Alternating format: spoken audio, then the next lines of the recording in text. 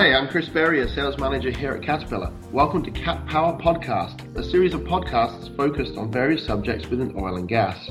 Today we are chatting with Jason Herlihy, a Cat Oil and Gas Product Definition Manager, about the 3512E Tier 4 Final Dynamic Gas Blending Engine. Jason was in the team that brought the DGB solution to market. Hi Jason, welcome to the call. Hi Chris, thanks for having me today. Pleasure. Can you start off by telling me and the listeners a little bit more about the 3512E Tier 4 Final DGB engine?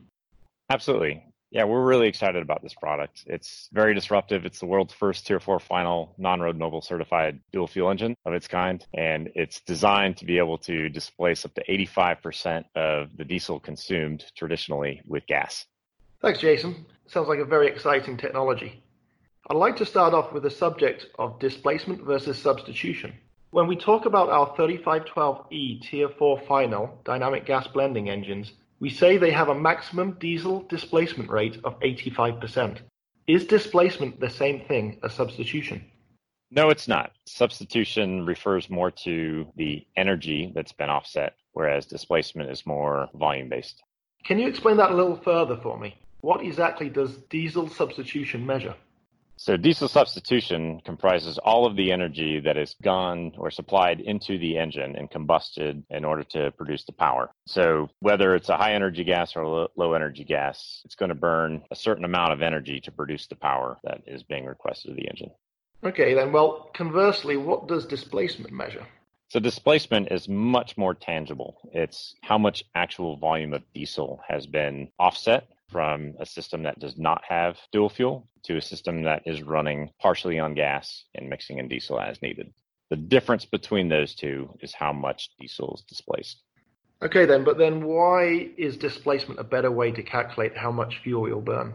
So the displacement is more tangible and easier to understand, but at the same time, it's also much more directly related to the bottom line that our customers are going to pay for their fuel costs. In that case, can you give me an example of how this translates to customer value? Absolutely. So this new Cat DGB engine is capable of running off of compressed natural gas, liquefied natural gas, field gas, or diesel.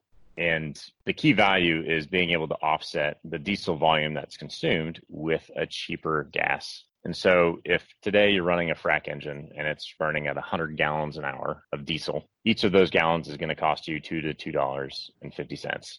With Cat DGB being able to perform up to about 85% diesel displacement, and that means you've turned that 100 gallons an hour into potentially 15 gallons an hour of diesel burn. And instead, you're offsetting it with a lower cost fuel, that being the CNG, LNG, or field gas, which will often run anywhere from 30 cents per diesel gallon equivalent to about $1.50 per diesel gallon equivalent.